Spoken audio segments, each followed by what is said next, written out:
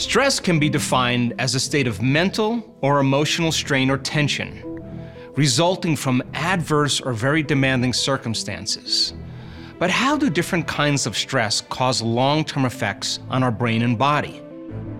Stress usually is created when we can't predict a future outcome, when we feel that we can't control the situation, or when we have the perception that there's a threat, a danger, or a perception that something's going to get worse in our lives.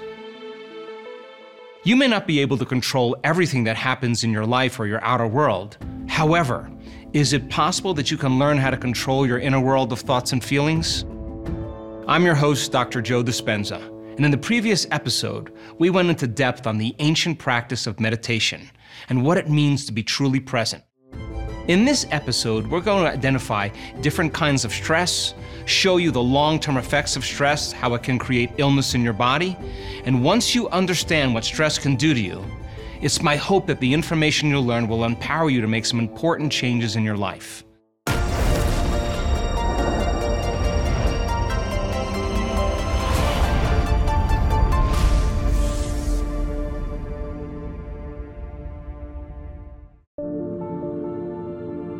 There are three types of stress. There's physical stress, chemical stress, and emotional stress. Now, physical stress are things like traumas, accidents, injuries, falls. Chemical stress, flus, bacteria, viruses, blood sugar levels, toxins in food.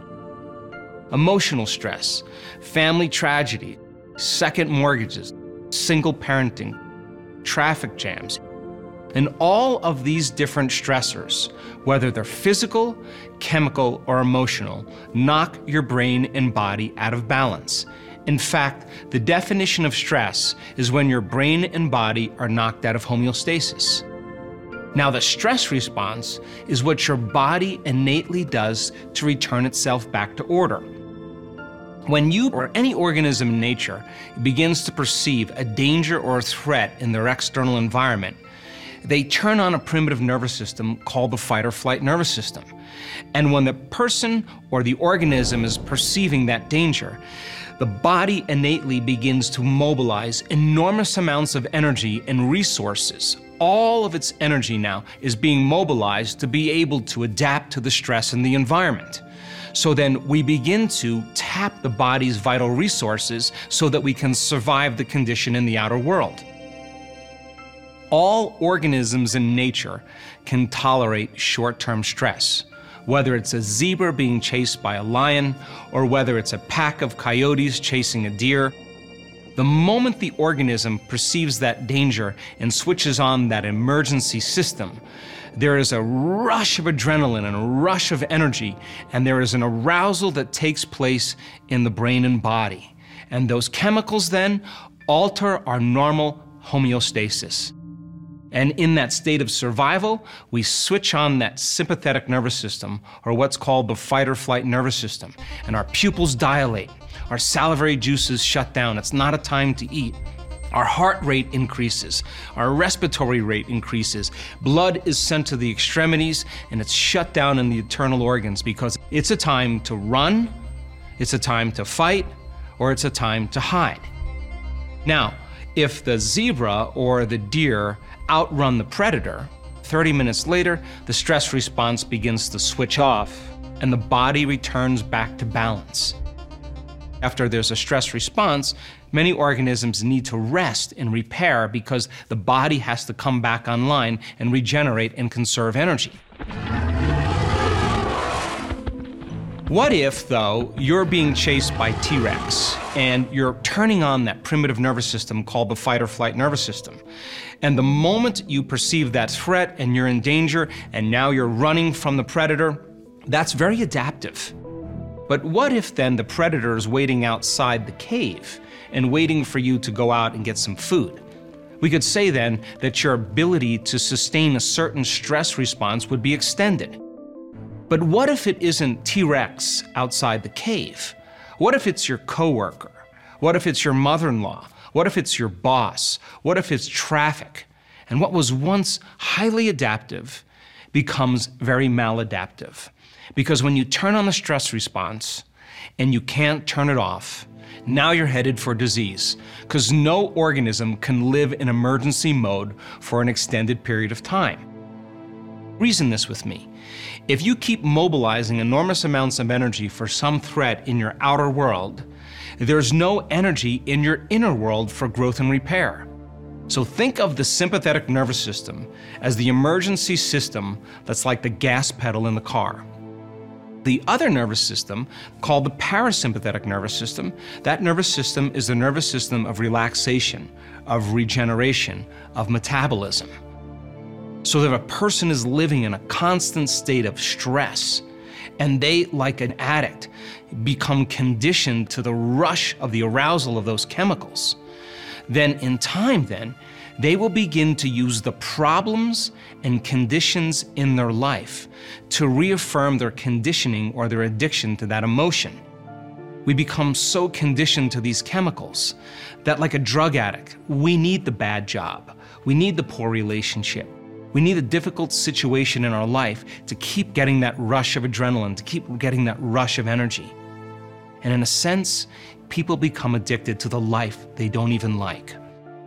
So then, because of the size of the neocortex, the thinking brain, as you learned about, we can make thought more real than anything else. And people can begin to think about their problems. And as they begin to think about their problems, they can turn on the stress response just by thought alone. And we now know that those chemicals can become addictive. And you can turn on the stress response just by thought alone. So then you can become addicted to your own thoughts. So it's a scientific fact that the long-term effects of the hormones of stress push the genetic buttons that create disease. And you can turn on the stress response just by thought alone. It means then that your thoughts can literally make you sick. And so many diseases around the world now are created by the immune system being suppressed, or what we call immune-mediated diseases. Everything from cancer, MS, lupus, rheumatoid arthritis, food allergies, food sensitivities is a compromise in the immune system. So here's the question. If your thoughts can make you sick, is it possible that your thoughts can make you well? Well, we did a research study where we took 117 people, and we wanted to measure their cortisol levels, which is the stress hormone, and another chemical called IgA, immunoglobulin A. It's your body's primary defense against bacteria and viruses. So as cortisol levels go up, and you're mobilizing enormous amounts of energy for some threat in your outer world, the immune system dials down. And now the immune system becomes compromised because all of the energy is going for a threat in the outer world. Our immune system becomes suppressed, so typically IgA levels go down. So we measured the cortisol and IgA levels, and we put them through 4 days of training. And we asked them to trade emotions like anger and frustration and hatred and violence and aggression and competition and fear. Those are all the chemicals that are derived from the stress hormones. We asked them to trade those survival emotions for elevated emotions, heartfelt emotions like gratitude, appreciation, kindness, care, love for life, a joy for existence. And all we wanted them to do for 10 minutes a day was open their hearts and begin to feel those elevated emotions. At the end of 3.5 days, we went back and we remeasured those same values. And their immune system, that is, IgA levels went up as a collective, about 50%. Their cortisol levels dropped about 16.25%. Their stress hormones went down, and their immune system upregulated to a great degree. That means then, when you begin to make a change in the way you think and the way you feel, and you begin to change your attitude, and you begin to open your heart again and feel an elevated emotion, it is those elevated emotions that begin to restore and repair the immune system. So then, there's 3 things when you're living by the hormones of stress that you keep your attention on. Think about it.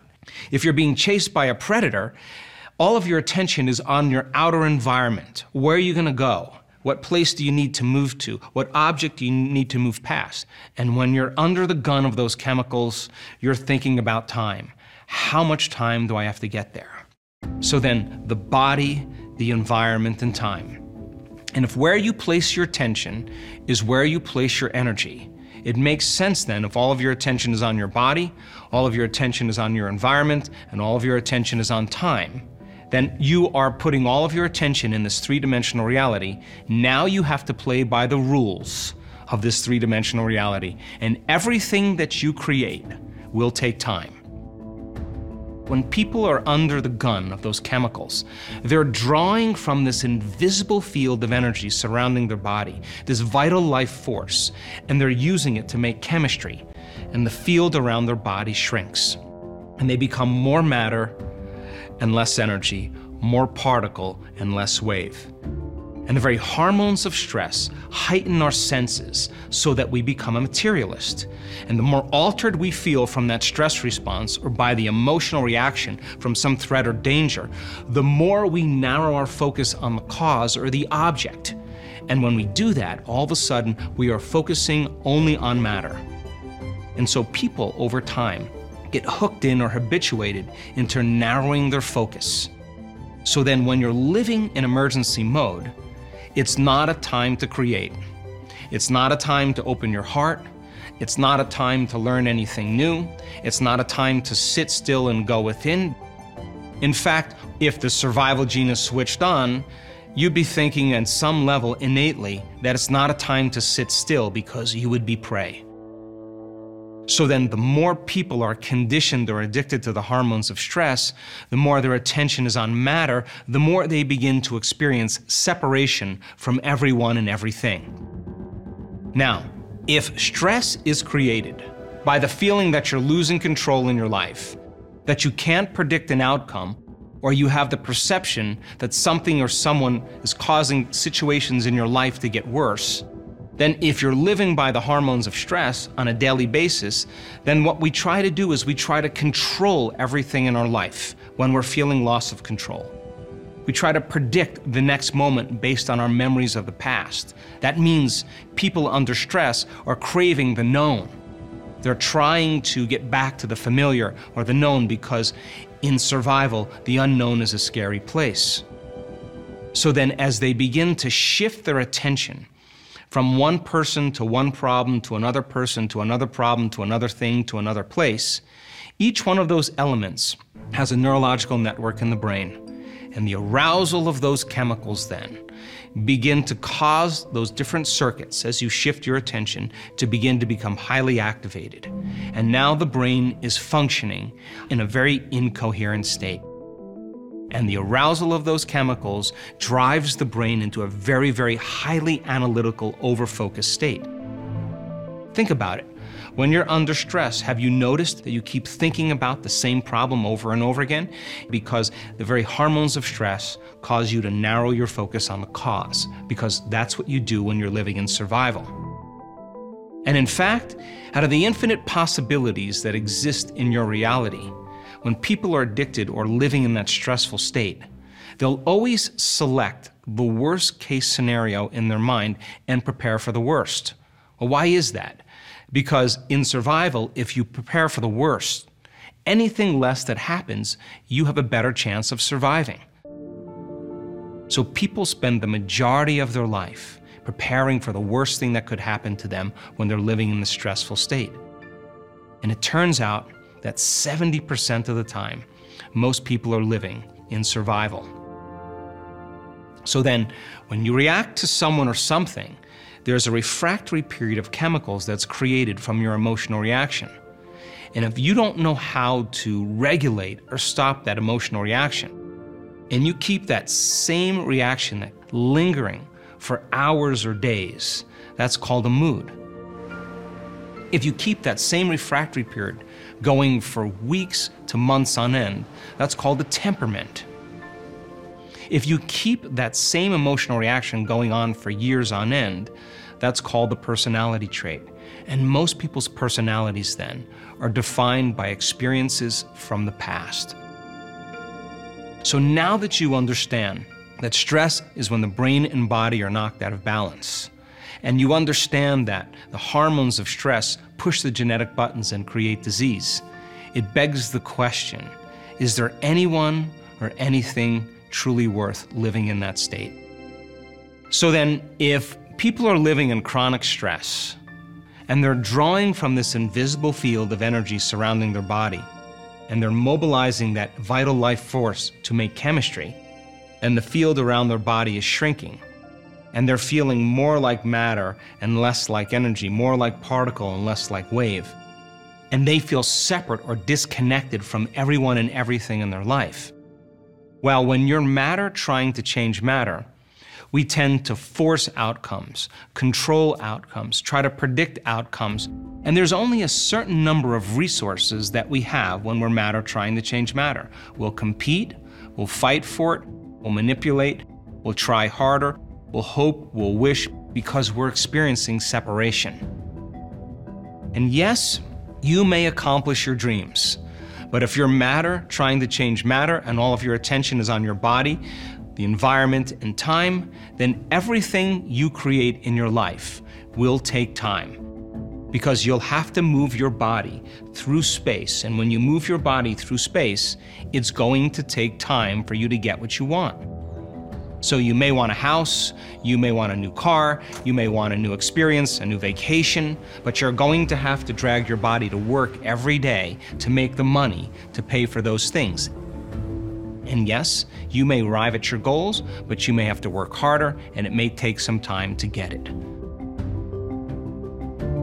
There is another state of mind and body that you can live in, and that's called living in creation. And it's the exact opposite of living in survival.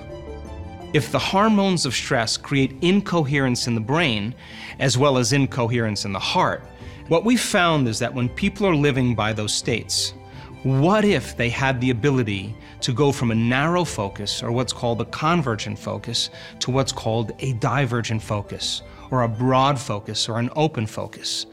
And it turns out when people take their attention off their body, when they take their attention off the people in their lives, when they're no longer putting any attention on the things they own, like their cell phone, their computer, their car, they're not thinking about the place they need to go or the place they're sitting, and they're not thinking about time in and of itself, they are disinvesting all of their attention and all of their energy out of this three-dimensional reality. Because they have no attention on it, it makes sense then that they're beginning to change their brain state.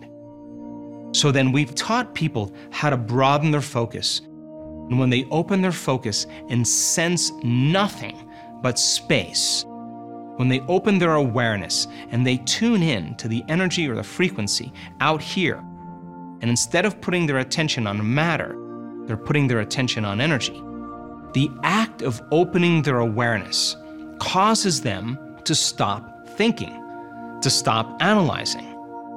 And if they're no longer thinking and they're no longer analyzing, they're no longer activating these circuits in the brain. All of a sudden, they begin to slow down brain activity and they start getting beyond their analytical mind.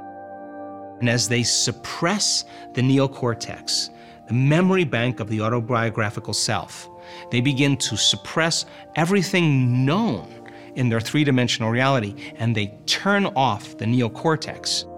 They begin to regulate their brain waves and slow them down. All of a sudden, something magical happens. The act of opening their awareness causes different compartments of the brain that were subdivided like a house against itself, all of a sudden to begin to synchronize, to begin to unify. You start to see neurons beginning to join larger communities of neurons. And what was once an incoherent brain begins to become more organized and more coherent. Now, the chronic stress creates a thyroid condition called Graves' disease. And the person develops what's called myasthenia gravis. And the side effect of that, aside from a tremendous lack of energy, is double vision. Now, this person said, I've created this condition now that I understood that I've mismanaged my thoughts and feelings and my emotional reactions. If I created this condition by pushing the genetic buttons every single day. And it's taken me a couple years. I lost my marriage, I lost my business. I have to get beyond that story, and I have to tell a new story. I have to start believing in my future more than I've been believing in my past. Is it possible then that I can begin to make those significant changes?